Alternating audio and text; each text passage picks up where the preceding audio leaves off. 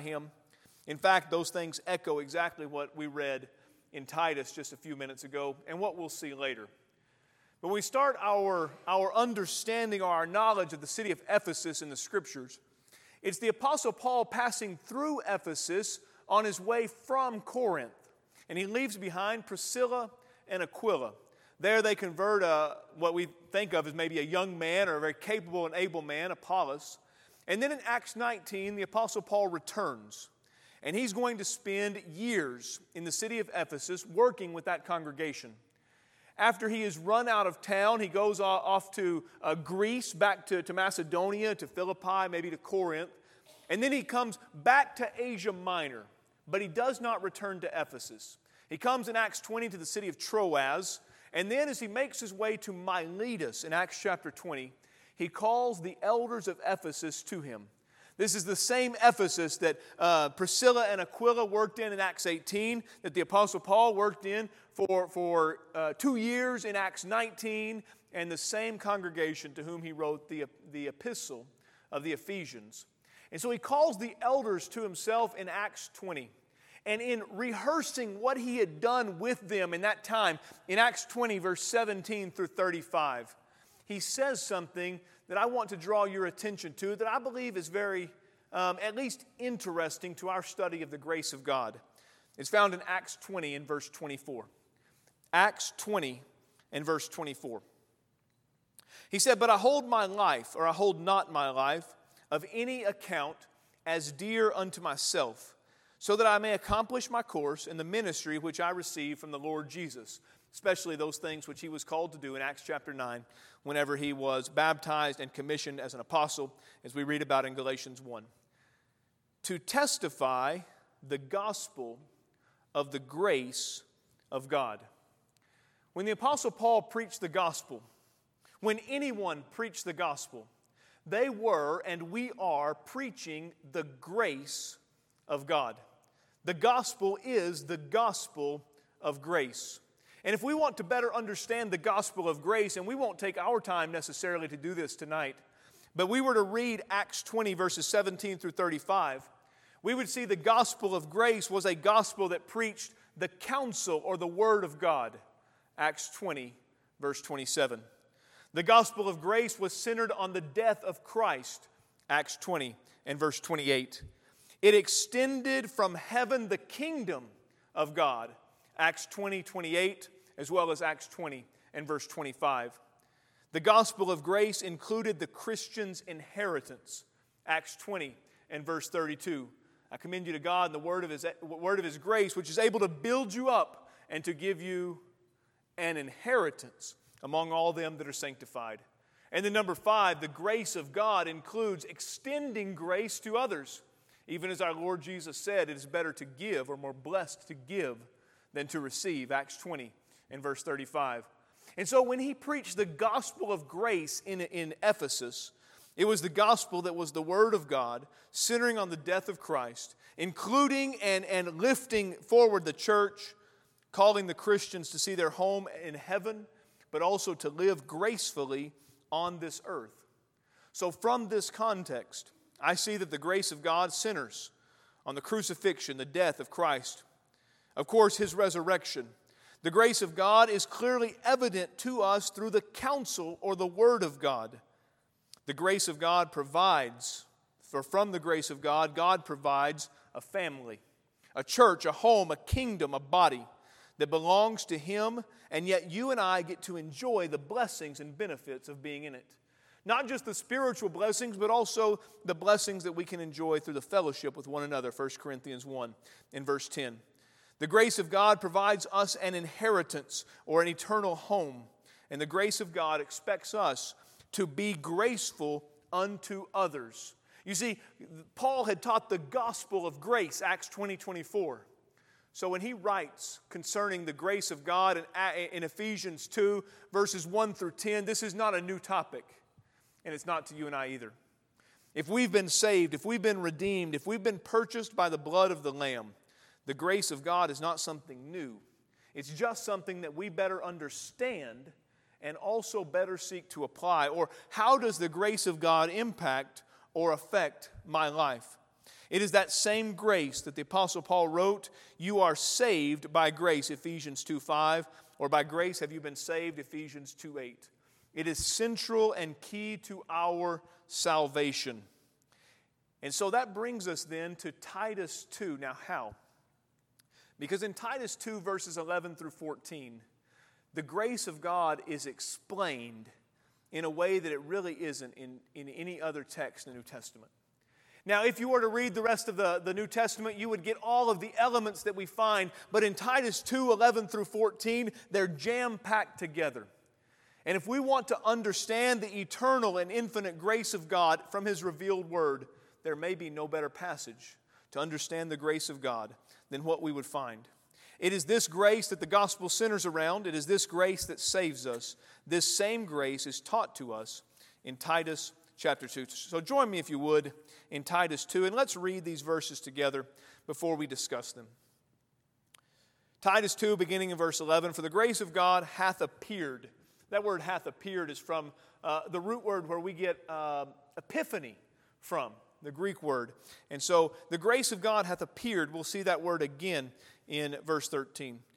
"The grace of God hath appeared, bringing salvation to all men, instructing us to the intent that, denying ungodliness and worldly lusts, we should live soberly and righteously and godly in this present age, looking for the blessed hope and appearing of the glory," or the manifestation, same word, the epiphany, "of the glory of the great God and our Savior Jesus Christ, who gave Himself for us that He might redeem us from all iniquity and purify unto Himself a people for His own possessions, zealous for good works."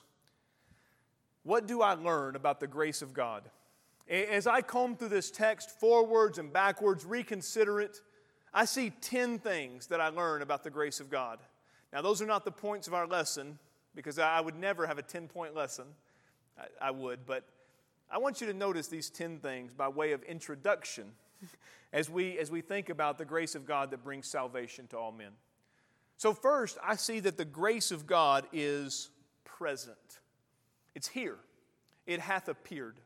Now, if you've read your Bible, you know that the grace of God did not first appear when Jesus was born or when Jesus died on the cross.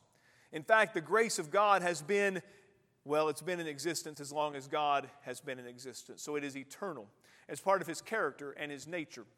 We see that word grace first used in our English Bibles in Genesis chapter 6 when Noah found grace or favor in the eyes of God. But what does it mean when we see the grace of God hath appeared? You see, in Jesus Christ, the grace of God embodied, that characteristic embodied, took on flesh. It is in Christ that we see everything the Father has to offer. Because when Jesus came, what did He bring? Grace and truth. John 1:17, because He was the exegesis of the Father, John 1:18. The image of His brightness, Hebrews 1 and verse 3.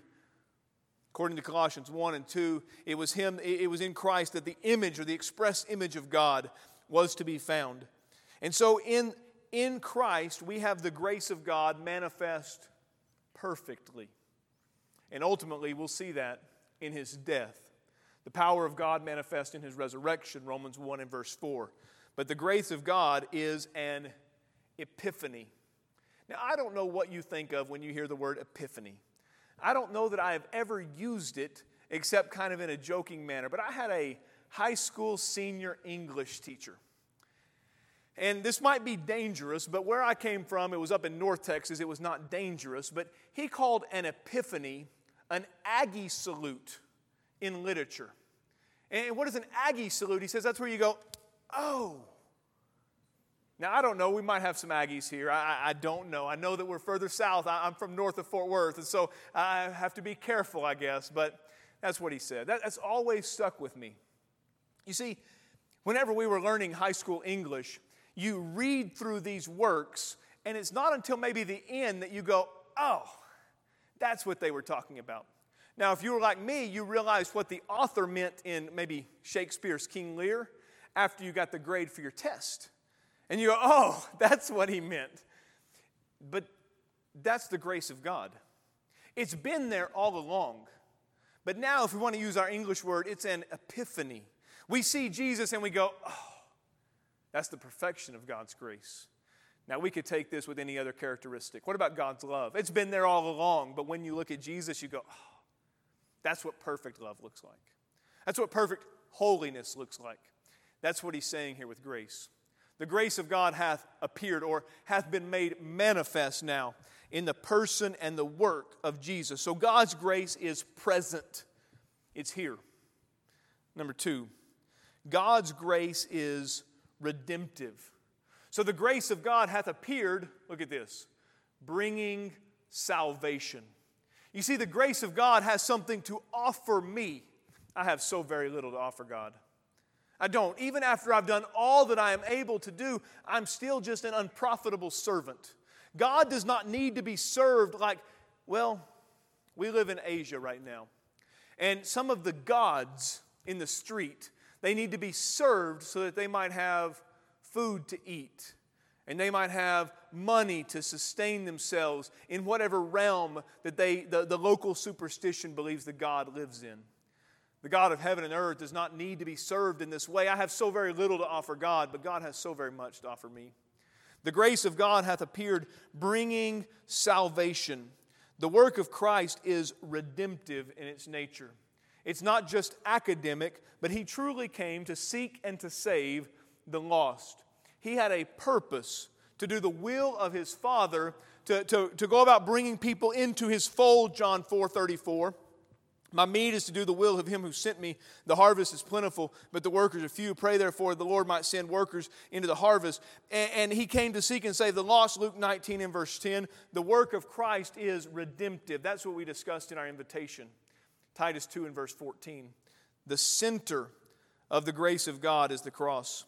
Number 3, the grace of God is extensive, bringing salvation to all, or to all mankind. You see, the grace of God is not limited in this regard. It's not that when Christ died, there were only a select few for whom He died, at least not in one sense. And we'll attempt to clear this up in verse 14 and 15. But the grace of God is extensive. It reaches out into the entire world. And so all have that grace brought at their doorstep. I want you to imagine it in this way. There is a gift from God. And instead of thinking it as a gift from God, I want you to think of it as a gift from maybe a neighbor. Or better yet, a gift from you to your neighbors. I want you to imagine those people, maybe the 10 or 12 or 20 homes that are closest to yours.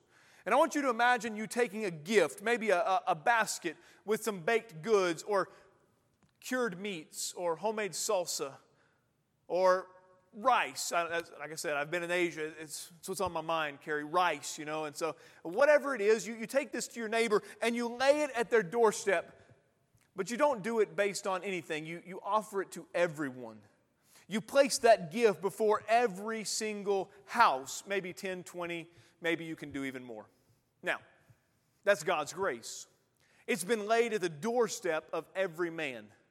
Does that mean everyone will be saved? Well, does everyone have to receive your gift? Does everyone have to take it? Someone might look at that and might think that some type of prank was being pulled on them and they might just throw it away. Someone might step by it. Someone might use their back door instead of their front. For all kinds of reasons, the grace, your grace, might be rejected by your neighbors. That's the case with God's grace as well. But it's extensive.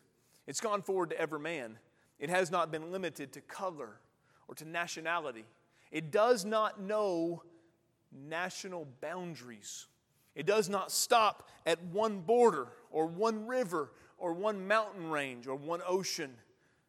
You see, it extends across all men, all women, everywhere. That's God's grace. It's extensive. Number 4, God's grace is instructive.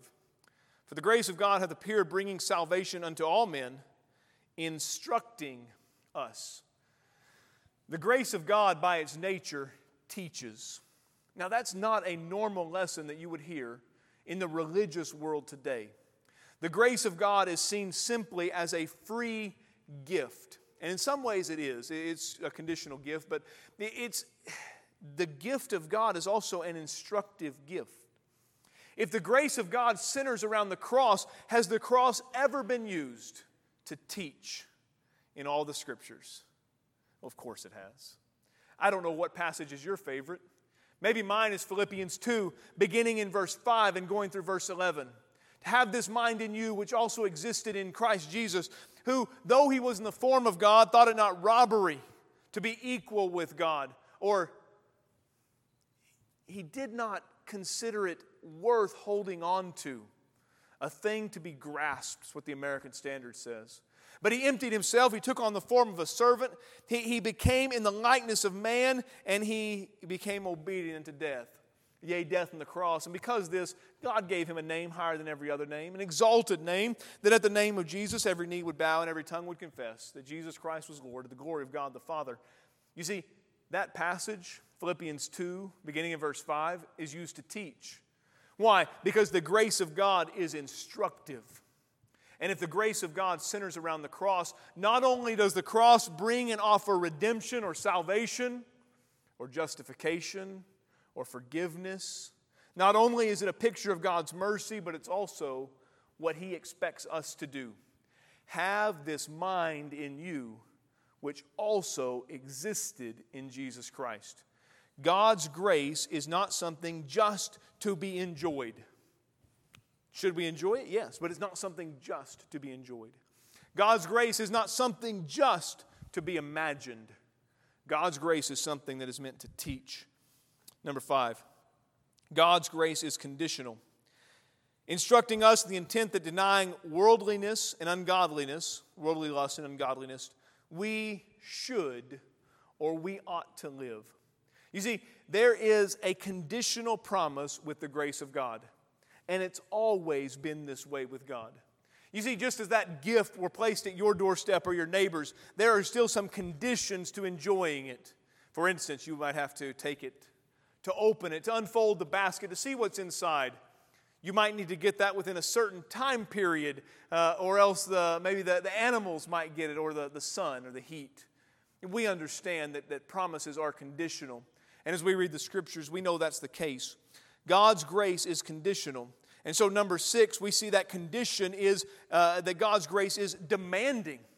It expects a change in lifestyle, that we, in verse 12, deny ungodliness and worldly lust, and we live soberly, righteously, and godly. In this text, that's 5 conditions. Now, those are general or very broad. It's not 5 steps where you say, okay, I've rejected worldly lust today, check. Doesn't work that way. The grace of God is not earned in that way, but it is appreciated or it is obtained through responding to His conditional offer. And so God's grace is demanding. There are some in our religious world, there are some in the world in general that believe that we can come as we are to God. And I'm okay with that. But you can never come to God as you are and expect to be received as you are. You see, God has always expected a change of people. Whenever God appeared to Moses in a burning bush in Exodus chapter 3, as Moses approached the bush and he wondered what was it, the voice from heaven, the voice from the bush belonging to heaven, take off your shoes, for this is holy ground. You see, an unholy person needs to change or alter or go through some condition in order to approach a holy God. That's what the Levitical sacrifices were all about. You see, as a sinful man, I did not come before God except with blood. I could come as I was, as far as whatever I had eaten that day, as long as it wasn't unclean. Whatever I was wearing necessarily, unless I was a priest and had specific garments to wear. But you see, my heart could not come to God unchanged. I had to respond to the conditional offer of God's grace, because God's grace is demanding. Number 7, God's grace is anticipative. It's hopeful. God's grace looks forward, bringing salvation to all men, instructing us, notice verse 13, that we should look for the blessed hope and the epiphany, the appearing, the manifestation of the glory of the great God and our Savior, Jesus Christ. That day that is coming, the day of the Lord that will come as a thief in the night, where Jesus will return with His holy angels, bringing vengeance on them that know not God and obey not the gospel of our Lord Jesus Christ, 2 Thessalonians 1, 7 and 8. When this world will be consumed with a fervent heat and the elements will be melted from the eyes of man and before the eyes of God, 2 Peter 3, beginning in verse 9. There's a day coming when the trump of God will sound and the voice of the archangel is described in 1 Thessalonians 4 and 5. You see, that day for the Christian is not a day of fear. It is not a day of terror. It's not a day of dread. It's a day that we look forward to in anticipation. You see, the day of judgment, because of the grace of God, is not a day of anxiety for me. It's a day of anticipation. I look for it. I look forward to it. I long for it. The day when the redeemed of all ages can be gathered together before the throne of God and there enjoy the blessing of heaven together. The grace of God, or God's grace, is hopeful. It looks forward. Notice number next. I think I said 7. This might be 7. It might be 8. I've lost count. You probably have too. That's okay. God's grace is expensive. It cost the death of Christ. God's grace did not cost the death of animals. You see, Hebrews 9 and verse 22 teaches us that all things must be redeemed or sin must be remitted by blood. But that the blood of bulls and goats was not worthy or capable. It did not have the value to redeem the sins of mankind once for all, Hebrews 10:4. It required that the God of heaven Himself take on flesh, Philippians 2:5, John 1:14. That He might have a body like His brethren, Hebrews 10:6 through 9. It behooved Him, according to the Hebrews writer in Hebrews chapter 2, to be made like unto His brethren, to have a body that could be offered, even according to the Old Testament prophecy, as is shown to us in especially 1 Corinthians 15, verses 3 and 4, the death, the burial, and the resurrection of Jesus. But God's grace was and is expensive. You see, it might be, I think some have said that salvation is free, but it's not cheap. That's not new with me, but I think that's a good way of explaining the salvation of God. You see, it's offered to all mankind, and we respond through simple obedience, but the cost of God's grace was greater than anything this world has seen, this world has known. It was greater than the wealth that could fill every bank, every home, every storehouse, every barn in every country that has ever been known. That is God's grace, because it was extended not just in Christ coming to this earth, but ultimately in His death. Number next to last, God's grace is personal. Look at that in Titus 2 and verse 14. So Jesus Christ, who gave Himself for us that He might redeem us from all iniquity, expensive, and purify unto Himself a people for His own possession. For the grace of God, though it is extensive, it goes to all men, it is also exclusive to those who obey, those who conditionally follow the will of God. And so God's grace then becomes very personal in this way, because if you respond willingly to God's grace, you become part of His people. We own Him. He owns us. We own Him. We can own Him in one way, but not in a possessive way, not in a sovereign way. We can claim Him, but He owns us.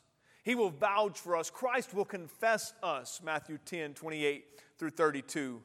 God will call us a part of His body, having added us the church, Acts 2 and verse 47. A people that belong to Him, a royal priesthood, 1 Peter 2, 9, Revelation 1, 5 and 6. And so this is personal for God, because when I respond to the expensive gift through my obedience and faithfulness, longing for the hope longing with hope for that which is in the future, God owns me.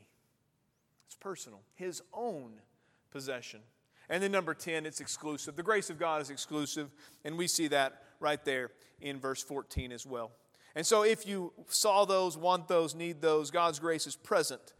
redemptive, extensive, instructive, conditional, demanding, anticipative or hopeful, expensive, personal, and exclusive. Now, that's introduction. Because we want to focus on the topic assigned, which was God's grace is amazing because it brings salvation to all men. And that was, I think, point 3, right? And so looking at Titus 2:11, with the last maybe 10 minutes that we have, I want you to think about that. The extensive nature of God's grace, that it brings salvation to all men. What makes God's grace amazing is that it brings salvation to all men. When we see this, when we read this, when we teach this and are taught by this passage, Titus 2:11, I want us to keep 3 things in mind. 3 things in mind. So this is the sermon, 3 points. All right, just 3. I would never do 10. 3 points. And you can't add the first 10, so this is not a 13-point sermon, just 10. Just 3. All right. Number 1. If God's grace brings salvation to all men, then that shows me the universal nature of man's sin. We're familiar with the passages in Romans 3, right? We know Romans 3:10. None is righteous, no, not one. We know Romans 3:23, for all have sinned and fallen short of the glory of God. We probably know Romans 5 and verse 12, that sin has been passed to all men, and so has death. Okay. So sin has a universal aspect. And usually the things which bind us together are good. You say, well, we all share this in common. And that's a good thing. So often in our world, right, we divide over things which we have differences. In the church, of course, we come together in this common blood. But I want you to think about sin because it is a common, but it's not a unifier. Because it unifies us against God. Think about these verses. In 1 John 3 and verse 4, sin is described as a transgression of the law of God or lawlessness. So if all men sin, that means all men, all women, all mankind, after an age of accountability, break God's law. Now, I don't know how that sounds to you. Maybe it's something we're familiar with. Maybe it's something that we're used to. Hopefully it's not something we're comfortable with. The picture that Isaiah gives in Isaiah 59, 1 and 2 is that sin actually separates us between ourselves and God. That's a problem. You see, if reconciliation is God bringing me back to Him, then sin is me pushing Him away. That's a problem. And so this is a plague which all men share. It's not a good thing. In describing sin in that same book, Isaiah, but in chapter 1, in giving an overview of sin, a passage we're so familiar with, he says, "Come, let us reason together, says the Lord. For though your sins be as scarlet, they shall be white as snow. For though they be as crimson, they shall be as wool." Isaiah 1:18. But think about this.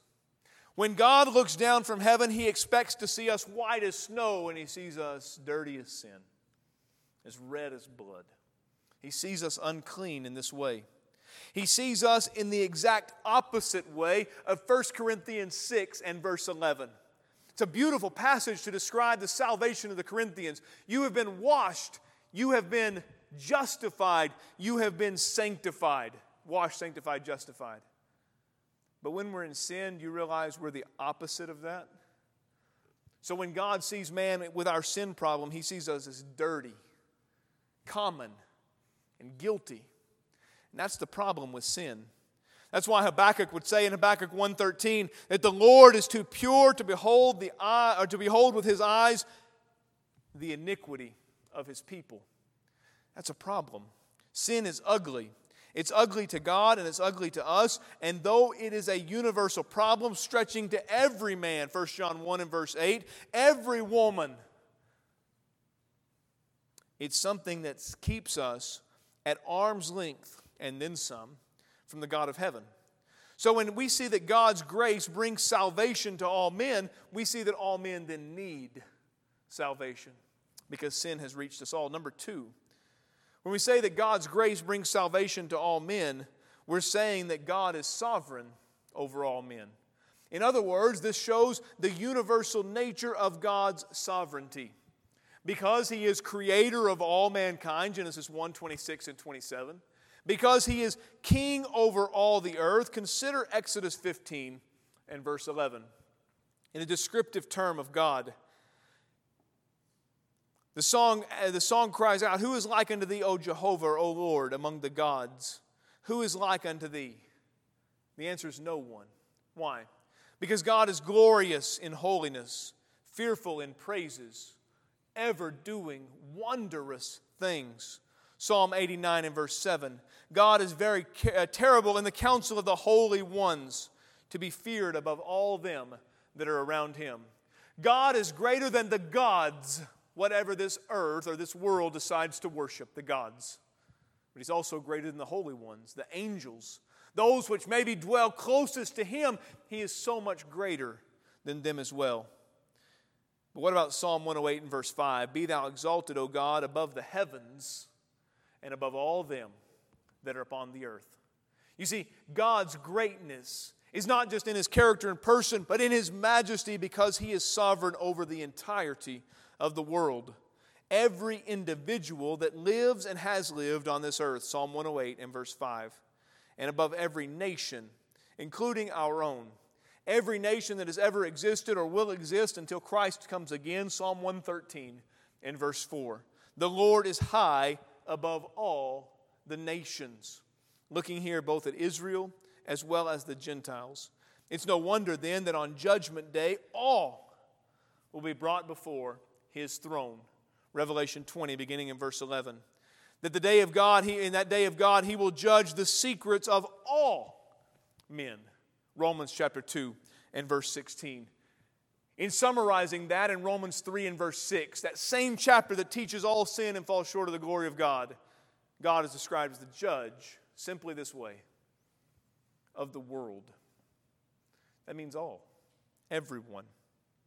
So when we say that God's grace has brought salvation to all men, it shows that God is sovereign over all, that every man is in need of God's sin, that every man is in need of God's grace because of sin, and that God has offered the remedy to everyone. And so number 3, we see that bringing salvation, God's grace that brings salvation to all men, shows the universal nature of Christ's sacrifice. In Titus 2, that's the central idea. What is it that redeems me? Sacrifice of Jesus. What is it that makes God the Savior? Titus 2:10, the sacrifice of Jesus. How does God extend His mercy to me? Titus 3:2-4, sacrifice of Jesus. You see, God's action of love, of mercy, of grace is seen in Jesus. And it is that sacrifice that covers the whole world. We know John 3:16, right? For God so loved the world that He gave His only begotten Son. What about 2 Corinthians 5 and verse 14? It describes the same action in a very similar way. It says, "For the love of Christ constraineth us, for we thus judge that one died for all." And He died so that we who live should no longer henceforth live to themselves, but unto Him who for their sakes, our sakes, died and rose again. You see, everyone deserved the sentence of death, Romans 6:23, because of sin, Romans 3:23. But Christ died for us in our behalf, exchanging the righteous for the unrighteous, because of His great love, because of the great mercy of God, because of God's great grace or amazing grace. Hebrews 2 and verse 9 says, "But we see Jesus, who was made a little lower than the angels, coming to this earth, for the suffering of death, crowned with glory and honor, that He, by the grace of God, should taste death for every man." Jesus died so that you and I only have to die once. You see, there are 2 deaths. One is this physical body dying, but the second death, it is an eternal death that lasts forever. It's our spiritual soul there in a place of torments or suffering. But there's no need for us to spend eternity apart from God, separated from Him in the darkest of nights and the hottest of hots, where there is screaming and wailing and crying and gnashing of teeth, where the smell is always this sulfur and brimstone. There's no need for that, because we are sanctified through the offering of the body of Jesus one time for all time. Hebrews 10 and verse 10. Whenever we train, my primary job is to train preachers, teachers, missionaries, both men and women. Of course, the men will teach in mixed assemblies there in Singapore. But we teach them usually that you should define your terms when you begin your sermon. And our sermon has centered around, or our lesson tonight is centered around God's grace. But we never really defined grace. Usually it's described as unmerited favor. I think it's a good way to start. But as we look at God's grace, especially His redemptive grace, the way we most often see it in the Bible, I want to define it this way. God's grace is the benevolent action, or the loving action of God, toward sinful people that provided, or in our case provides, salvation. Not based on meritorious works or works that earn our salvation, but rather that offer a conditional promise to receive the fullness of the blessings of God. Now, I don't know how closely we stick to that 8 o'clock thing, but I've got about a minute and a half by my watch, and my alarm's going off, so I know that we're close to done. But I want to give you just a few short applications from this text. From Titus 2, 11 through 14, it is certainly a wonderful text and one that we have not exhausted tonight. But I want you, as we prepare to close, and I believe that after our Bible class, there's going to be a baptism, and so maybe you can hang around for just a few minutes longer. But I want to give you 3 short applications based on our text. God's grace is instructive. As we look at Christ, we learn something. We learn how to be something, someone that God wants us to be. Number 2, God's grace is changing.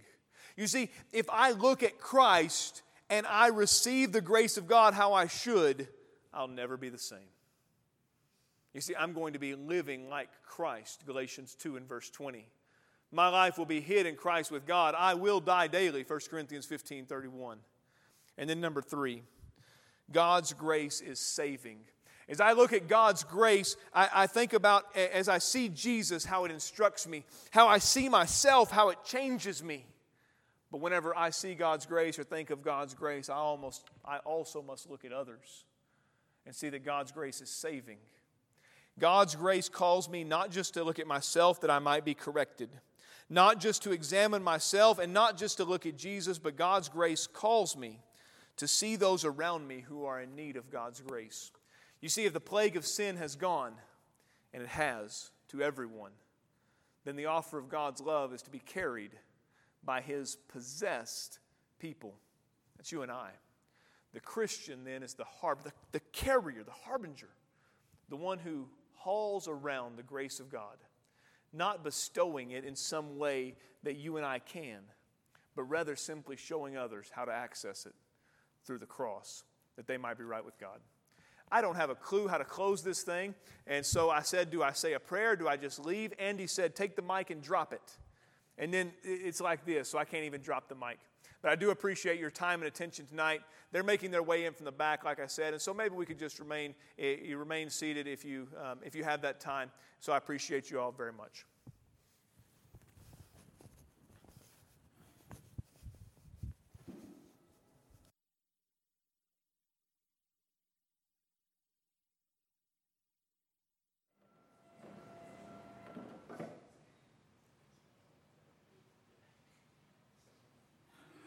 We'll let people come in.